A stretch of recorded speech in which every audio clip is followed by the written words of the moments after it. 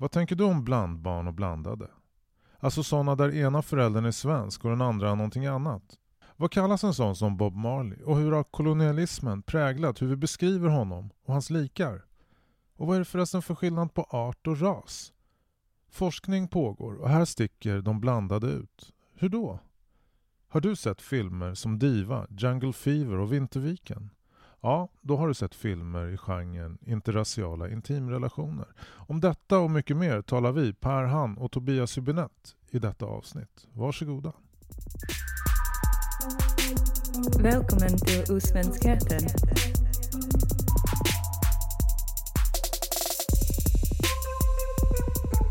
Osvenskheten. Hej, du lyssnar på Osvenskheter med mig, Per Han och Tobias Hübinette. Du, jag gick runt i mitt område här i dalen igår och jag var faktiskt lite över i Kärrtorp och bort till Skarpnäck också. Och jag pratade lite med folk som jag stötte på och då lät det ungefär så här. Varifrån kommer dina föräldrar? Min mamma kommer från Sverige och min pappa från Gambia. En kommer från Sverige och en kommer från Spanien. Min mamma kommer ifrån Sverige och min biologiska pappa från början Nordkorea men föddes i Japan. Min mamma är från Sverige och min pappa är från Tunisien. Han kommer från Sverige och Chile. Mamma från Sverige och pappa från Venezuela. Har du någon som blivit kallad någonting för att du har en förälder som kommer från ett annat land? Alltså de har ju kallat mig ganska fula ord. N-ordet och sånt. Jag kommer ihåg tidigt att det var när jag gick i 7:an så var det en svartskalle. Och jag fattade inte att det var mig han menade. Ja, kines blev jag ju kallad såklart. Ja, kines. Även om det var totalt fel. Nej, jag klarar mig inte från sånt. Nej, jag har faktiskt aldrig blivit kallad för någonting. Nej. Vad heter det? Alltså jag är ett blandbarn så jag skulle nog tycka att det är okej. För alltså jag tar inte illa upp. Jo, men att blandbarn och svartskalle och så vidare. Det beror på vem som säger det. Om det är negativt laddat. Om det är någon som säger svartskalle, kom hit! Då är det ganska otrevligt. Men om det är någon annan svartskalle som pratar om oss, då är det ju helt okej. Liksom. Alltså det ordet har jag faktiskt aldrig ens hört. Blandbarn. Jag kan själv säga att jag är en gatukorsning och det känns helt okej att jag är en gatukorsning och en bastard. Men om någon som inte tycker om mig eller som jag misstänker skulle kunna vara rasist och skulle säga blandbarn till mig så skulle det kännas otroligt obehagligt. Om jag skulle kalla dig att du är ett typiskt blandbarn, hur känner du då? Ja, det är väl okej.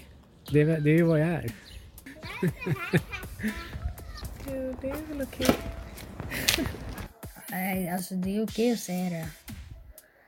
Alltså det är lugnt för mig. Tack. Ja. Vad tänker du på när du hör de här rösterna? Ja, nej, jag tycker det är väldigt fascinerande att höra hur personer som då rent, för mig i alla fall, neutralt och objektivt är blandade eller blandbarn tänker kring sig själva när de konfronteras med den här termen och när de också får reflektera kring både vad andra kallat dem, vilket då ofta handlar om nedsättande benämningar, och hur de ser på sig själva när de just hör det här ordet då som är ovanligt i svenska språket men som ändå existerar. Det vill säga det finns ju ändå blandade som kallar sig så. Vad heter det? Jag tänker först, eftersom du är forskare, vad är det förresten du är forskare i så att nytillkomna lyssnare förstår att du faktiskt har vissa belägg för saker som du säger? Ja, nej men ska man göra det enkelt för så det gör jag nu då, så skulle jag säga att jag studerar relationen mellan ras och svenskhet och framförallt i relation till dagens Sverige. Det är det som är mitt huvudfokus. Vad jag än tittar på, det kan handla om litterära texter, det kan bygga på intervjuer, det kan bygga på textmaterial i form av debattartiklar, det kan handla om Twitter-debatter och så vidare. Det är det fokuset jag hela tiden har. Okej, har du någon fin titel också? Ja, jag är docent och jag är rektor, vilket är egentligen samma sak som lärare på universitetet, och jag är också forskare då. Och allt detta gäller då Karlstads universitet. Okej. Från forskningsperspektiv, finns det då en definition på det här begreppet blandbarn? Eller en definition som vi i alla fall kan använda här när vi pratar. Nej, det gör det inte riktigt, utan den här gruppen har varit svår att hantera. Om vi börjar liksom på statlig nivå, och då blir det också i statistiken, så har det ju aldrig officiellt funnits en benämning på de här invånarna eller personerna då, det är en väldigt stor grupp. Tidigare, och då är det ju långt tillbaka i historien, så fanns det benämningar från, om vi säger, statsmakternas sida och dåvarande SCB, och då var det väldigt så rakt på sak, på ett väldigt nedsättande sätt. Man pratade rakt ut om exempelvis halvjudar, man sa inte ens halvsamer, utan man sa något annat om samer som vi känner till. Och man pratade också helt öppet om att det inte bara fanns halvromer, nu sa man inte romer heller, utan man pratade till och med om kvartsromer och så vidare. Men i modern tid, om vi tänker oss från 70-talet och framåt, så har den här gruppen då, som jag ser som alltså rent neutralt är det en demografisk grupp som går ändå på något sätt definiera med statistikens hjälp, så har den här gruppen inte benämnt som något särskilt annat än som inrikesfödda med en utrikesfödd och en inrikesfödd förälder. Och det tycker jag är ett mycket bredare begrepp. Nu tog du upp judar och romer och även samer, som är liksom de typiska etniska grupperna som vi har hört talas om i Sverige traditionellt.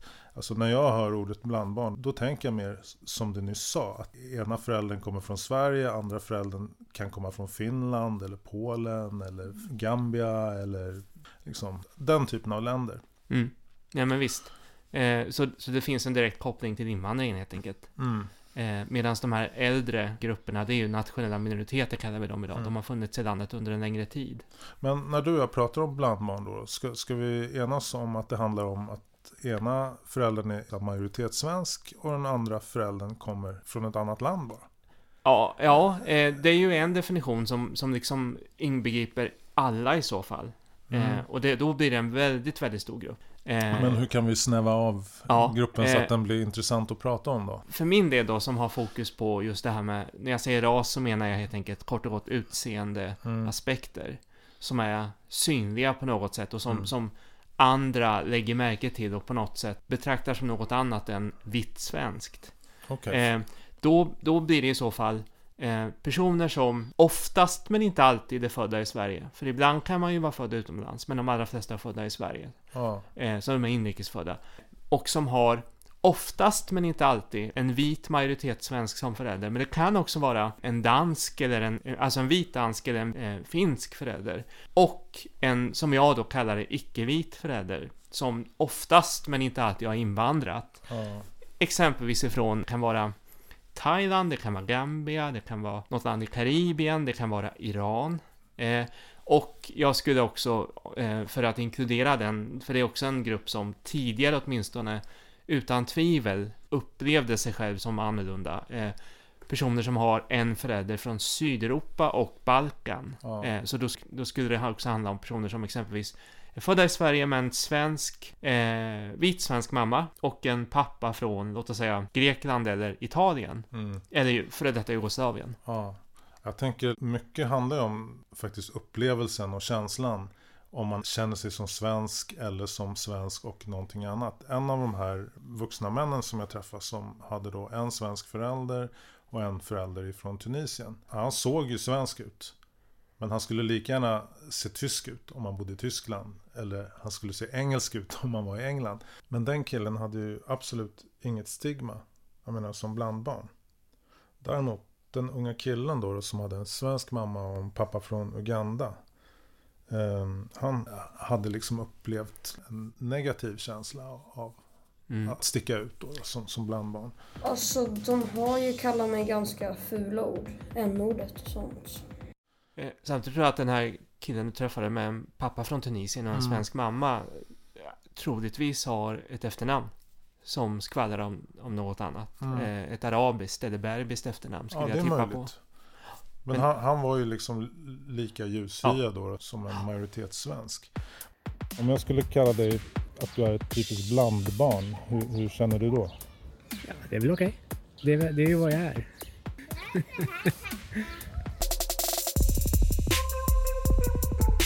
Osvenskheten.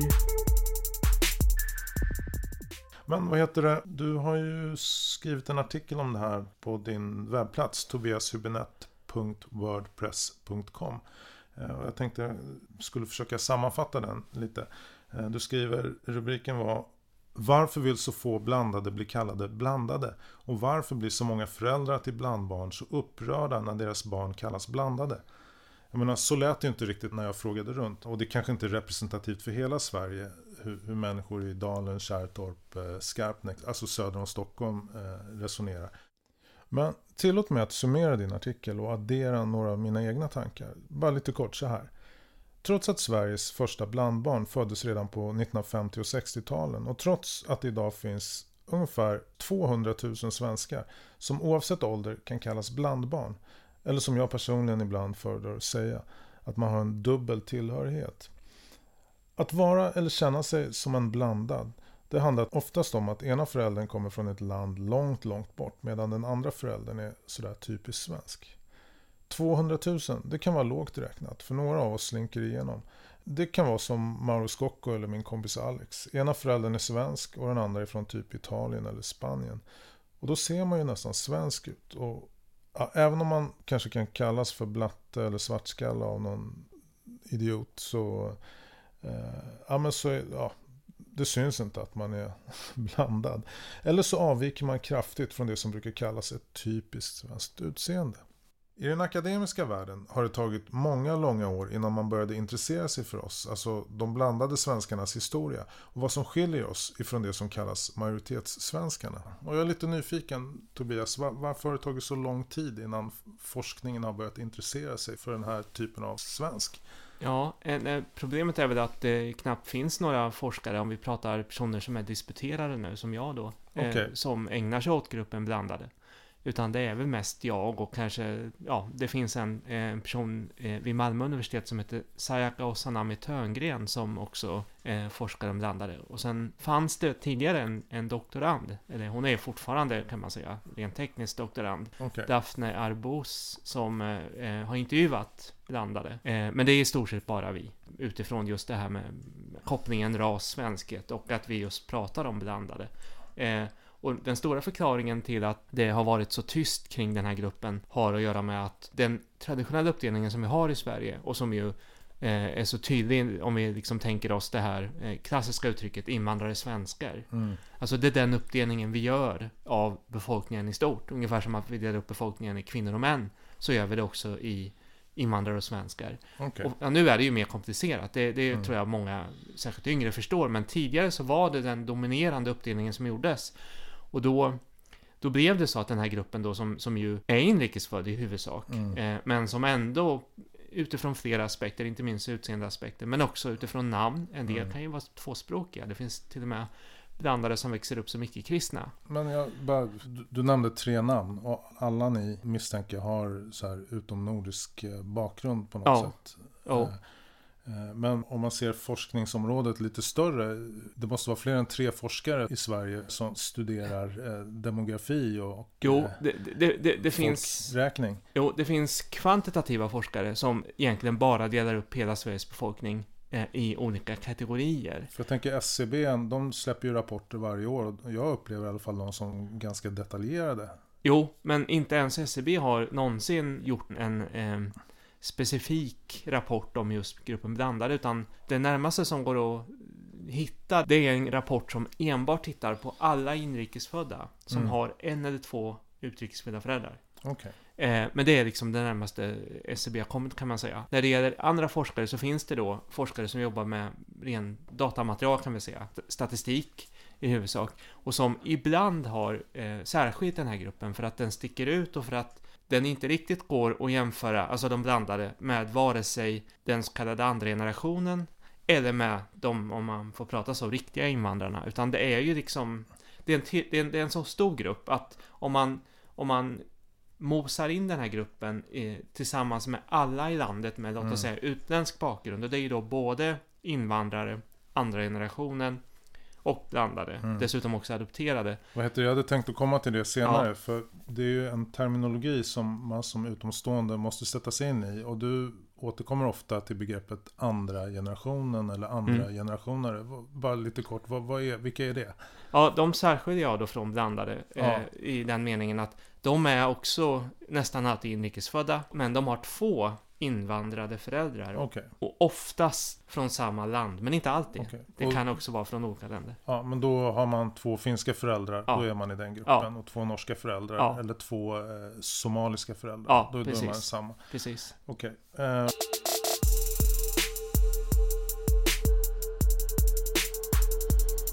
Och vad gäller forskningen då, eftersom det inte har gjorts så mycket vad gäller blandbarnen, som du sa, sticker ut. När de här kvantitativa forskarna, vi kanske pratar om 10 studier, men i alla fall, när det väl görs så har man ändå sett att den här gruppen i vissa fall sticker av ganska rejält från både invandrarna och andra generationen. Och en sån sak som jag kommer att tänka på direkt här, det rör ätstörningar och självskadebeteenden.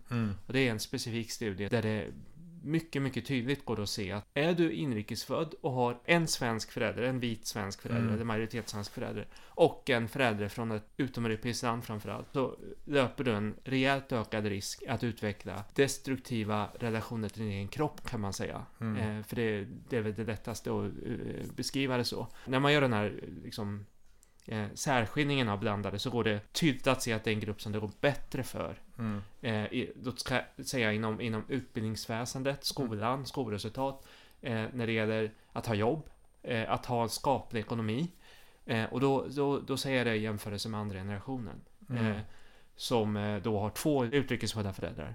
Så med andra ord så verkar det som att där är det en fördel att man har en majoritetssvensk förälder. Men om man vet sådana här saker, vad kan Sverige och världen vinna på den här typen av forskning?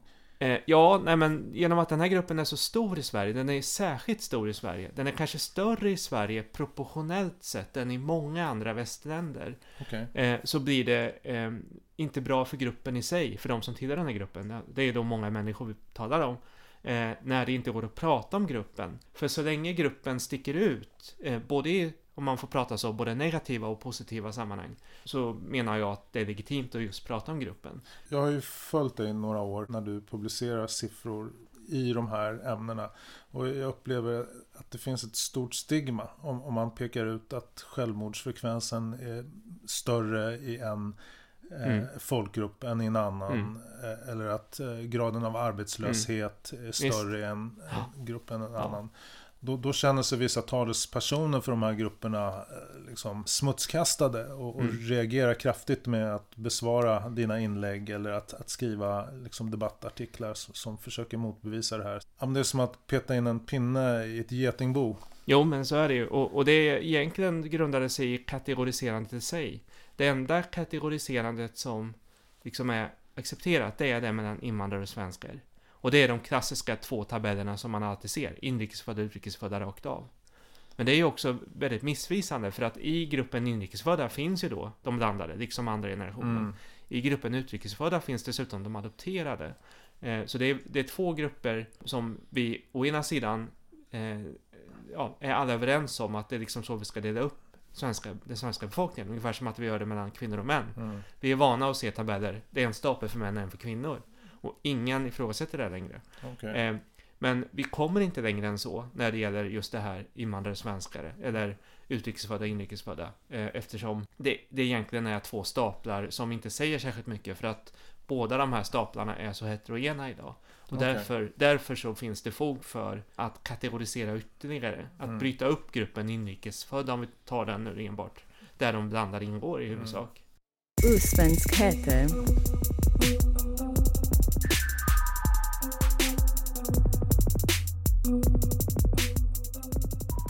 Men jag tänker, du nämnde det här med ätstörningar då var mer förekommande bland barn än bland majoritetssvenskar.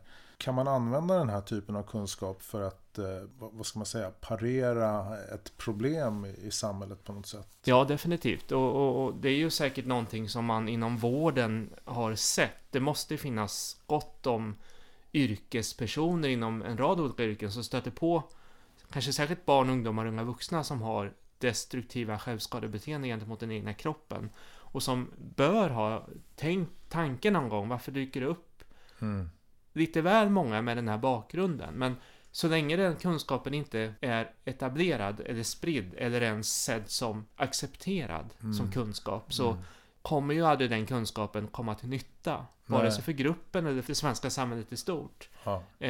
Och därmed så skadar ju det. Okay.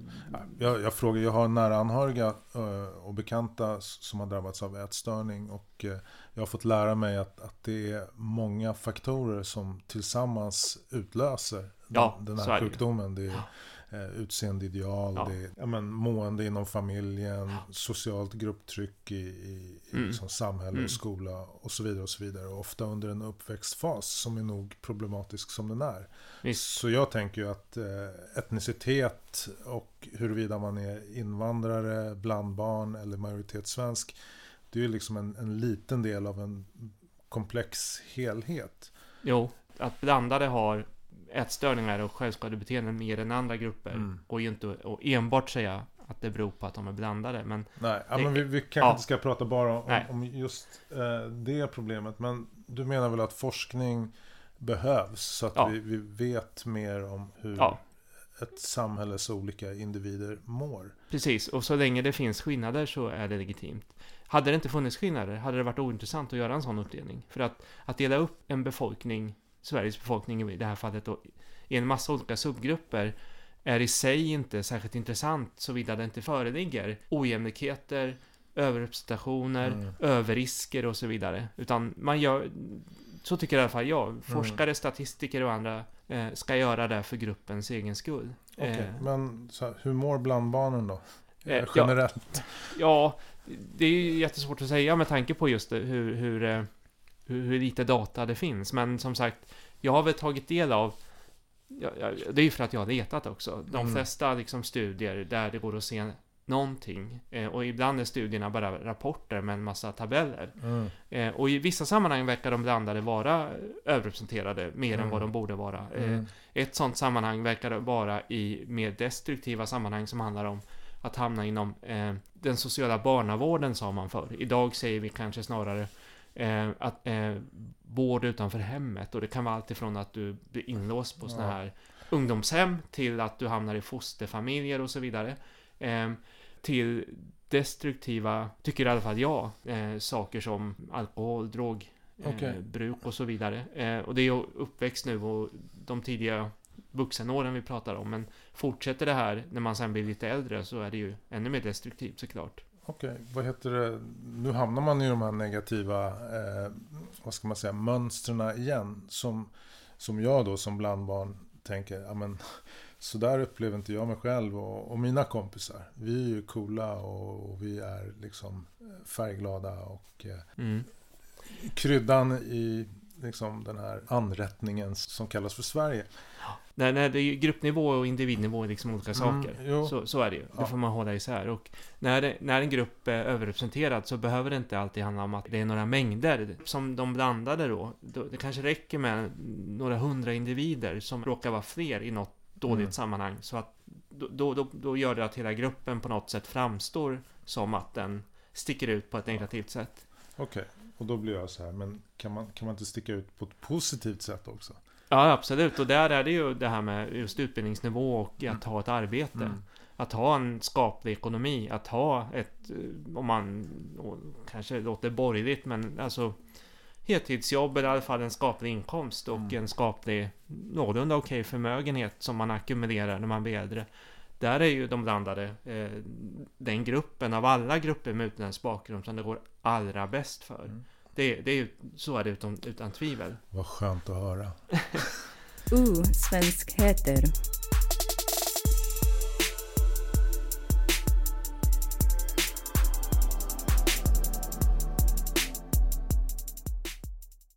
Ja, allt har en historia, även ord. Och historien kan vara knepig. Så är det med de blandades historia. Och allt som har med hudfärg, nationer, etnicitet och barn att göra.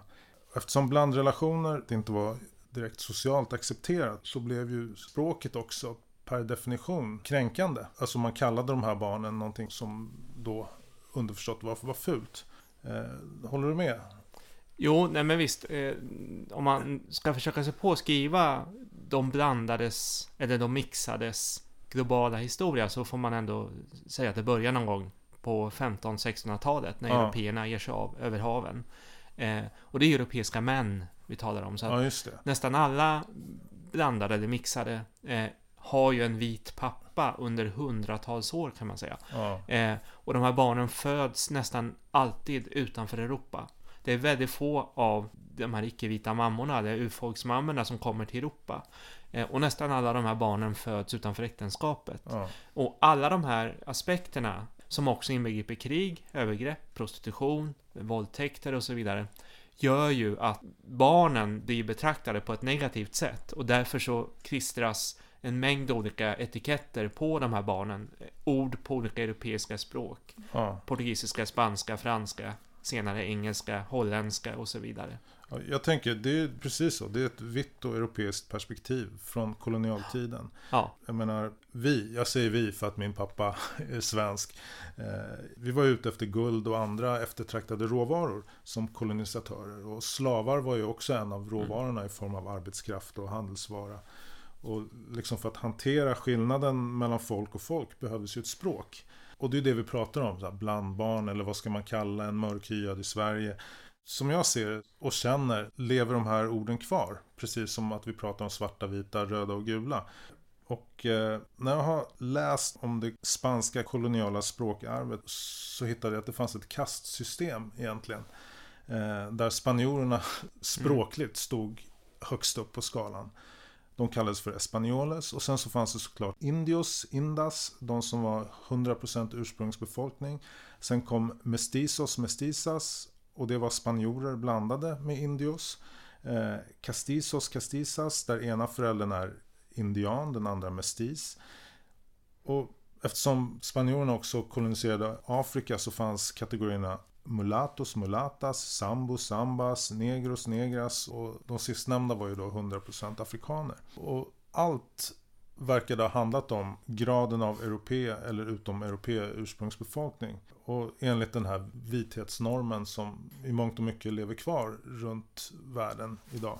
Och det hänger ju ihop med att härskarna, kolonialhärskarna i Afrika och Asien och Amerika, de var ju ljushyade. Så att ha liksom en vit hy blev ju en symbol för rikedom och makt. Jag vet inte, när jag var i Japan så förundrades jag över liksom det här med blekhetens magi. Ju vitare desto finare. Det är ju som geishorna ser ut som spöken i ansikten. Och det hänger ihop med att kroppsarbetet utfördes ju av de fattiga eller slavarna i gassande sol. Medan de privilegierade härskarna, de rika, de satt i skuggan och läppjade på en kalldryck eller en kopp te kanske.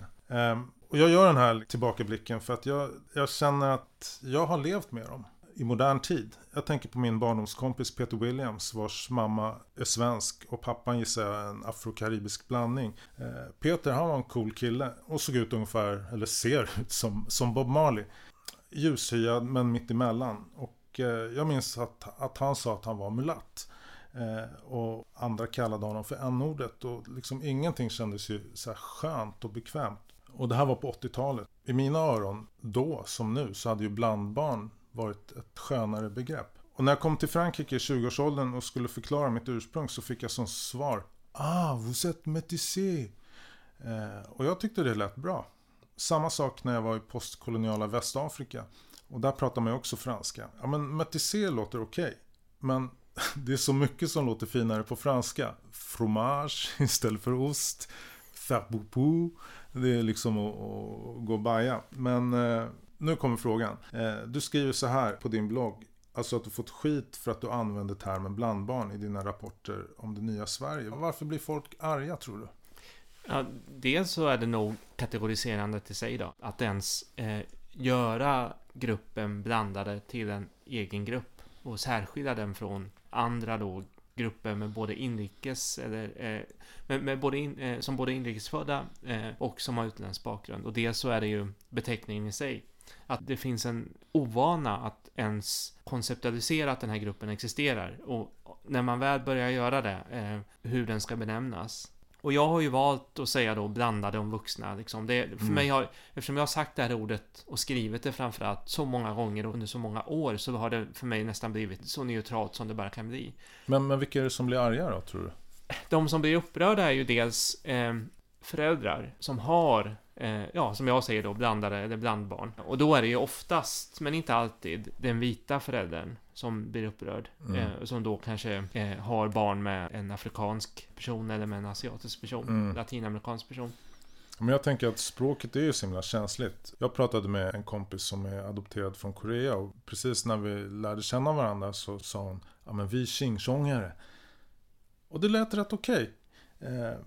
Och jag fattade att hon hade tagit tillbaka liksom det här ordet som både hon och jag hade fått höra i vår barndom, fast då liksom på ett smärtsamt och nedlåtande sätt. Och det är väl precis samma sak som att de homosexuella har tagit tillbaka B-ordet, alltså bög, och afrikanamerikanerna eller afrosvenskarna liksom använder N-ordet, alltså i hiphop och de här orden används ju inom de här grupperna som ett kodat språk för att skapa samhörighet. Men det kommer ju också med en massa regler som både de i och utanför gruppen måste förhålla sig till.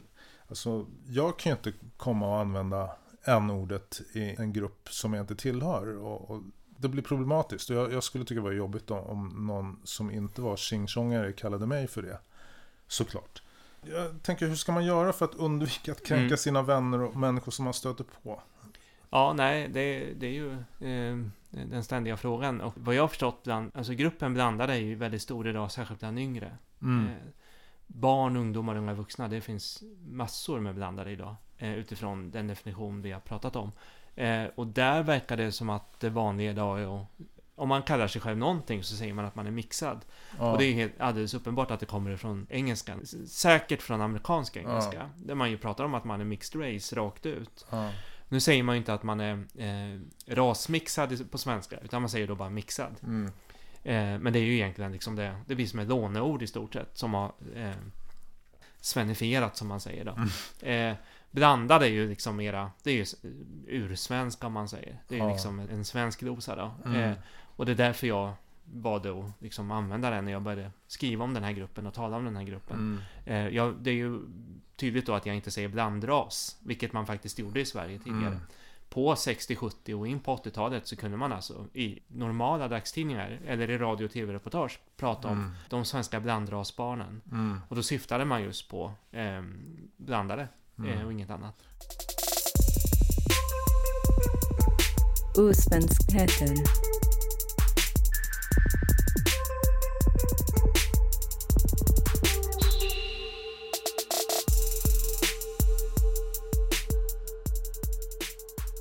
Jag fick, apropå det, en fråga från en av mina kompisar.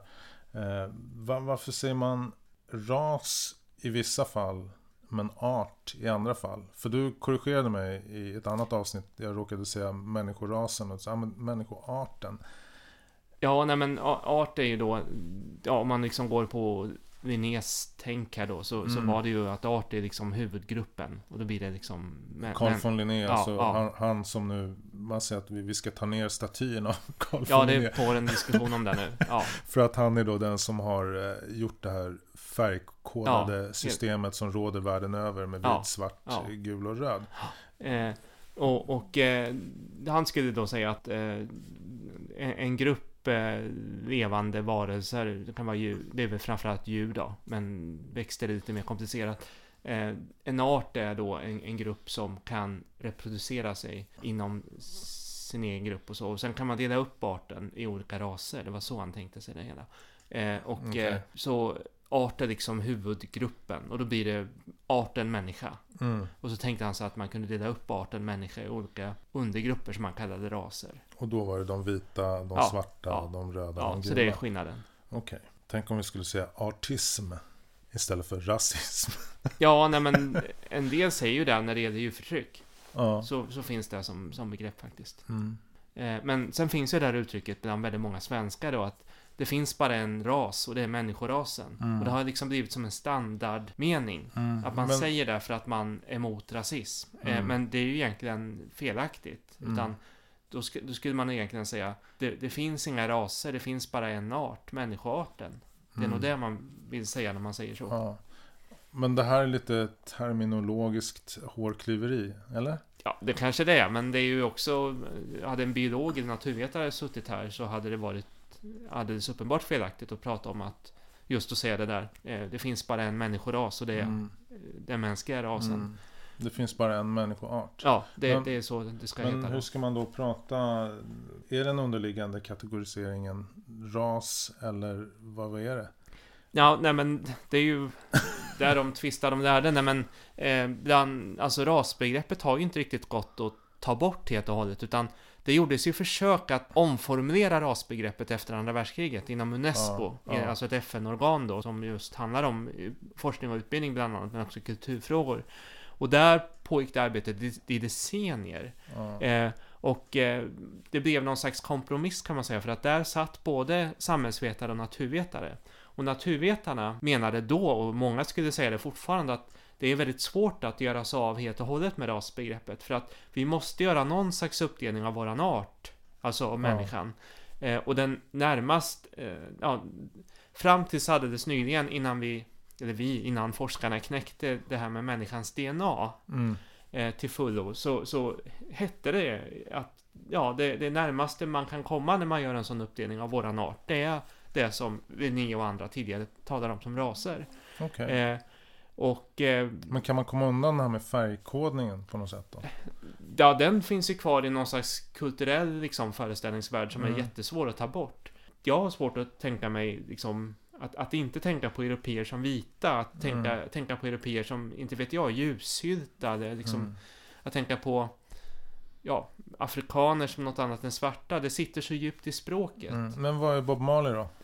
Ja, där blir det ju ett problem, för han var ju alldeles uppenbart mixad. Och väldigt ljushyad. Som Karibien och stora delar av Latinamerika. Där är ju i praktiken i väldigt många länder idag blandade i majoriteten. De är majoritetsbefolkning. Men om du var Bob Marleys pappa då, hur skulle du beskriva honom? Ja, där kallar de väl varann jamaikaner skulle jag gissa. Och karibier möjligen då, när de utvidgar vad de är. Och sen har de ju beteckningar på de här kolonialspråken som talas i Karibien fortfarande. Franska, engelska, spanska och så vidare. Holländska. Där har de ju egna termer som lever kvar faktiskt. Där de kallar varann och sig själva utifrån färgkodade benämningar som handlar om att de är blandade på olika sätt. Men om man skulle åka till USA och skulle bli tvungen att fylla i de här immigrationspappren som man säkert gjorde under sin livstid. Det gjorde han ju. Då var han antagligen black. Ja, tidigare var han det. Men idag har ju USA öppnat upp för gruppen mixed race. Så idag hade han kunnat kryssa mixed race om han hade velat. Det finns ju andra såna här liksom, personer där, alltså, som aktualiserar det här med hur man ska tänka kring de blandade, och Barack Obama är ju ett sånt exempel då. Han är ju blandad. Men i en svensk kontext så blev han ju hela tiden uppfattad som svart amerikan. Ja, men han var ju en sensation. Världshistoriens första svarta president. Det är ju så man har pratat om honom globalt. Men många i USA tänker ju på honom som mixed race. Eftersom det går att tänka att det finns en grupp som kallas mixade i USA. Sen kan man absolut tänka på honom som svart amerikan också. Men han är i så fall en svart mixad person. Ja, jag tycker det är så himla svårt med det här blandade. Vad är man? Man är både och. Man står med ett ben på vardera sidan av gränsen. Min syrra då, hon har sett det som en tillgång. Hon är statsvetare och har rest i många länder. Så hon säger att sådana som du och jag, vi är hemma överallt. Och det tycker jag är en väldigt positiv inställning. Och det har jag upplevt själv också. Samtidigt så är man ju också så att man inte hör hemma på vissa ställen.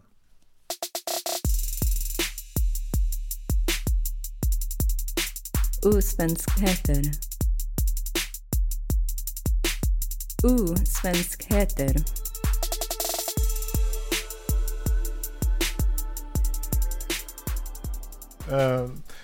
Tobias, du har ju skrivit också om, inom citationstecken, interraciala intimrelationer.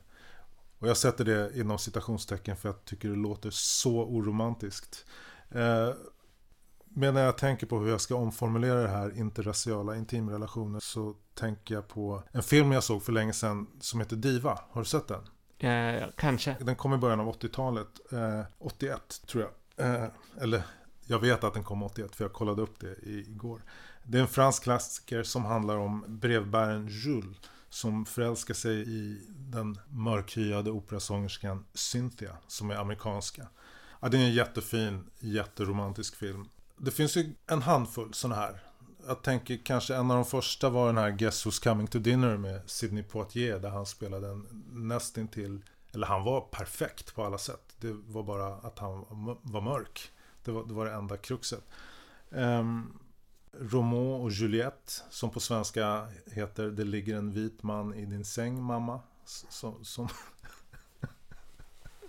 det är en jättegullig film.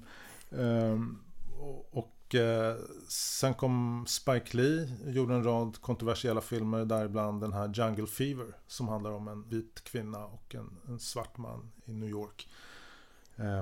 En film som jag inte tycker har åldrats sådär jätteväl. Den kom 91. Och svenska filmer, jag har googlat lite och hittade Vinterviken som kom också på 90-talet, där förortskillen spelad av David Tainton blir kär i en överklassflicka då från Bromma, spelad av Lina Englund. Och ser man på bilderna, det är ju ett jättegulligt par. Och det är spännande det här med interraciala intimrelationer. Kärleken övervinner liksom allt. Och på din webbplats tobiashübinette.wordpress.com har du refererat till en uppsats skriven av Calixto Puma Samuelsson där hon har undersökt frågan om interraciala intimrelationer. Alltså vem som vill ligga med vem. Det är så jag tolkar det. Och resultatet av hennes studie, även om den är inte så stor, skriver du att du tycker den överensstämmer med verkligheten. Berätta. Ja, det gäller då för svensk del. Men i stort sett kan man väl säga att det gäller i västvärlden åtminstone i övrigt. Så, eller i allmänhet ska jag säga då. Och det finns, alltså interraciala intimrelationer, det är ju också för mig då en neutral term. Inte minst en akademisk term. Väldigt neutral, väldigt akademisk. Ja, och det betyder ju egentligen bara sexuella förbindelser över rasgränserna. Och det kan vara allt ifrån äktenskap som är permanenta, som inte ens slutar i skilsmässa utan de är livet ut, till så kallade enatserfarenheter då, allt däremellan. Och sådana intimrelationer, dessutom kan de vara homosexuella naturligtvis. Sådana relationer har ju funnits ända sedan européerna gav sig av över haven då. Ända sen, alltså i modern tid åtminstone, sen kolonialismen säger vi då. Och för svensk del så har de ju också funnits sedan dess, för att vi hade ju också ett antal kolonier över haven, även om det var länge sedan och de var inte särskilt lyckade kanske, eller långvariga, men Nya Sverige exempelvis, det uppstod sådana relationer även Karibien. där. Nej, det var i Nordamerika då, Delaware. Men och sen var det ju också så att svenskar reste ut till andra europeiska länders kolonier. Många svenskar gjorde det under århundradena och blev tillsammans då med kvinnor framför, för det var ju svenska män som reste ut. Vilken tid pratar vi om nu? 16, 17, 1800-tal. Och sen är det ju då under modern tid, och då är det ju invandringen vi talar om. Då är det ju från 50-60-talen då. Och de här mönstren, de är ju väldigt tydliga i den meningen att de går att se både i siffror och i det man ser omkring sig på stan, om man kan säga så. Och även då när man pratar med människor. Intervjuar, enkäter exempelvis. Och det allra tydligaste det är att om man liksom börjar med de mest begärliga personerna, så är ju det vita personer helt enkelt. Och det är ju ingen som, tror jag, på något sätt är överraskad över det. Men samtidigt, om de är mest vanliga, ja, det är om du går på ett visst är det så också. Visst är det så också. Ja. Visst. Och poängen är då att alla icke-vita kvinnor, nu pratar vi bara om heterosexuella då, men det skulle gälla även bland homosexuella, jag är övertygad om, vill då ha en vit man i olika, alltså det är liksom det som är det primära, och det gäller även då för det andra könet. Men sen finns det då vissa parkombinationer som är liksom mer eller mindre standardkombinationer. Och det är alltså det klassiska då som är det som uppmärksammades allra mest i Sverige på 50-, 60- och även 70-talen. Det var ju svarta män och vita svenska kvinnor. Och de här svarta männen var från början egentligen svarta amerikaner. Okay. Lite senare var det också svarta afrikaner, men det kunde också vara britter och karibier och så. Och lite senare så kommer då män ifrån Mellanöstern och Medelhavsområdet i stort då. Det kan också vara Spanien, Italien, Grekland, Balkan, Nordafrika och vita svenska kvinnor.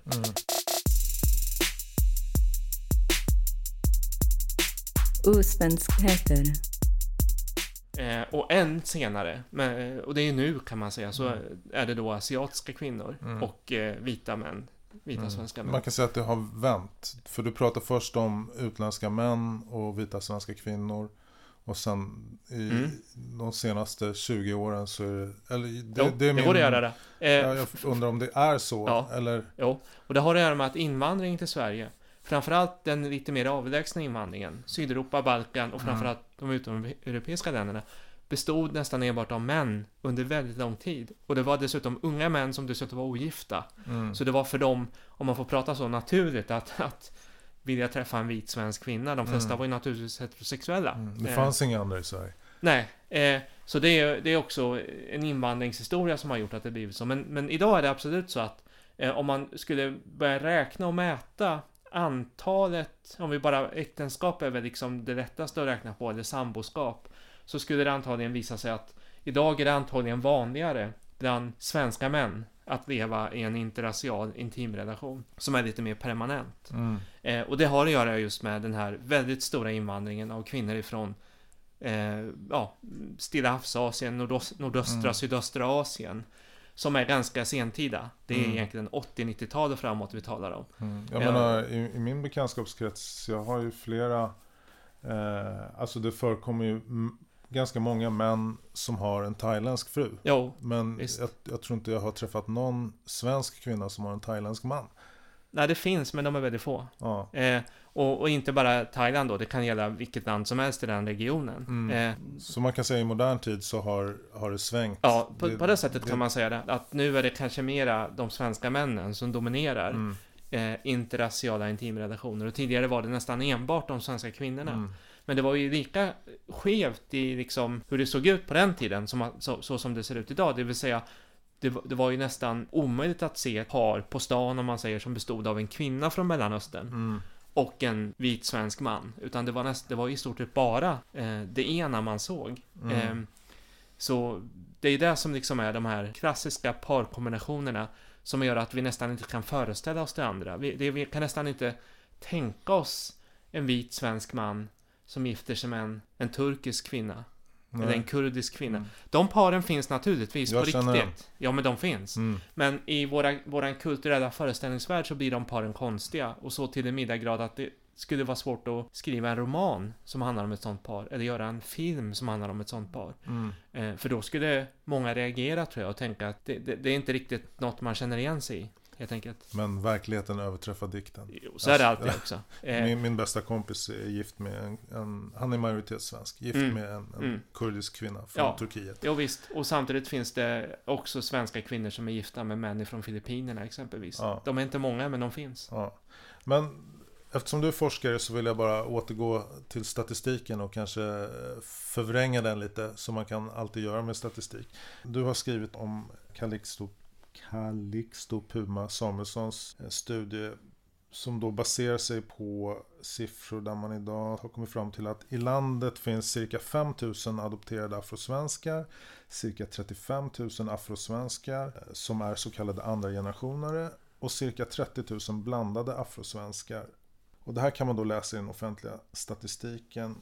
Oavsett, min känsla det är att majoritets-Sverige vet alldeles för lite vad det betyder att vara ett annorlunda svenskt utstickande blandbarn.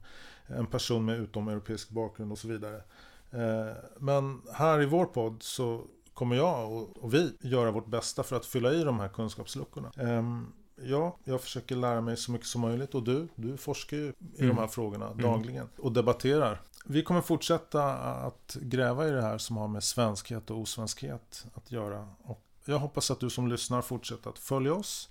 Nästa avsnitt blir förhoppningsvis ännu mer intressant än det du nyss har lyssnat på. Vad tror du, Tobias? Ja, det är möjligt. Får se. Vi jobbar för det. Ja, det gör vi. Okej, ja, men tack alla ni som lyssnar. Tack för att du lyssnar.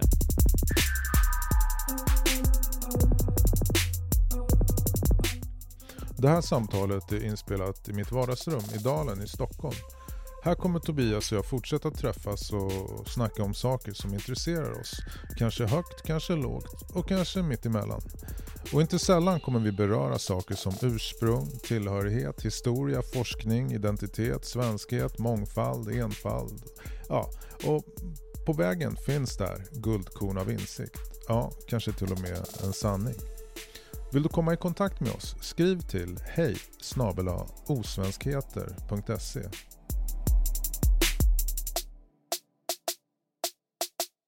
Osvenskheter. Och du, kärleken är alltid starkare än hatet.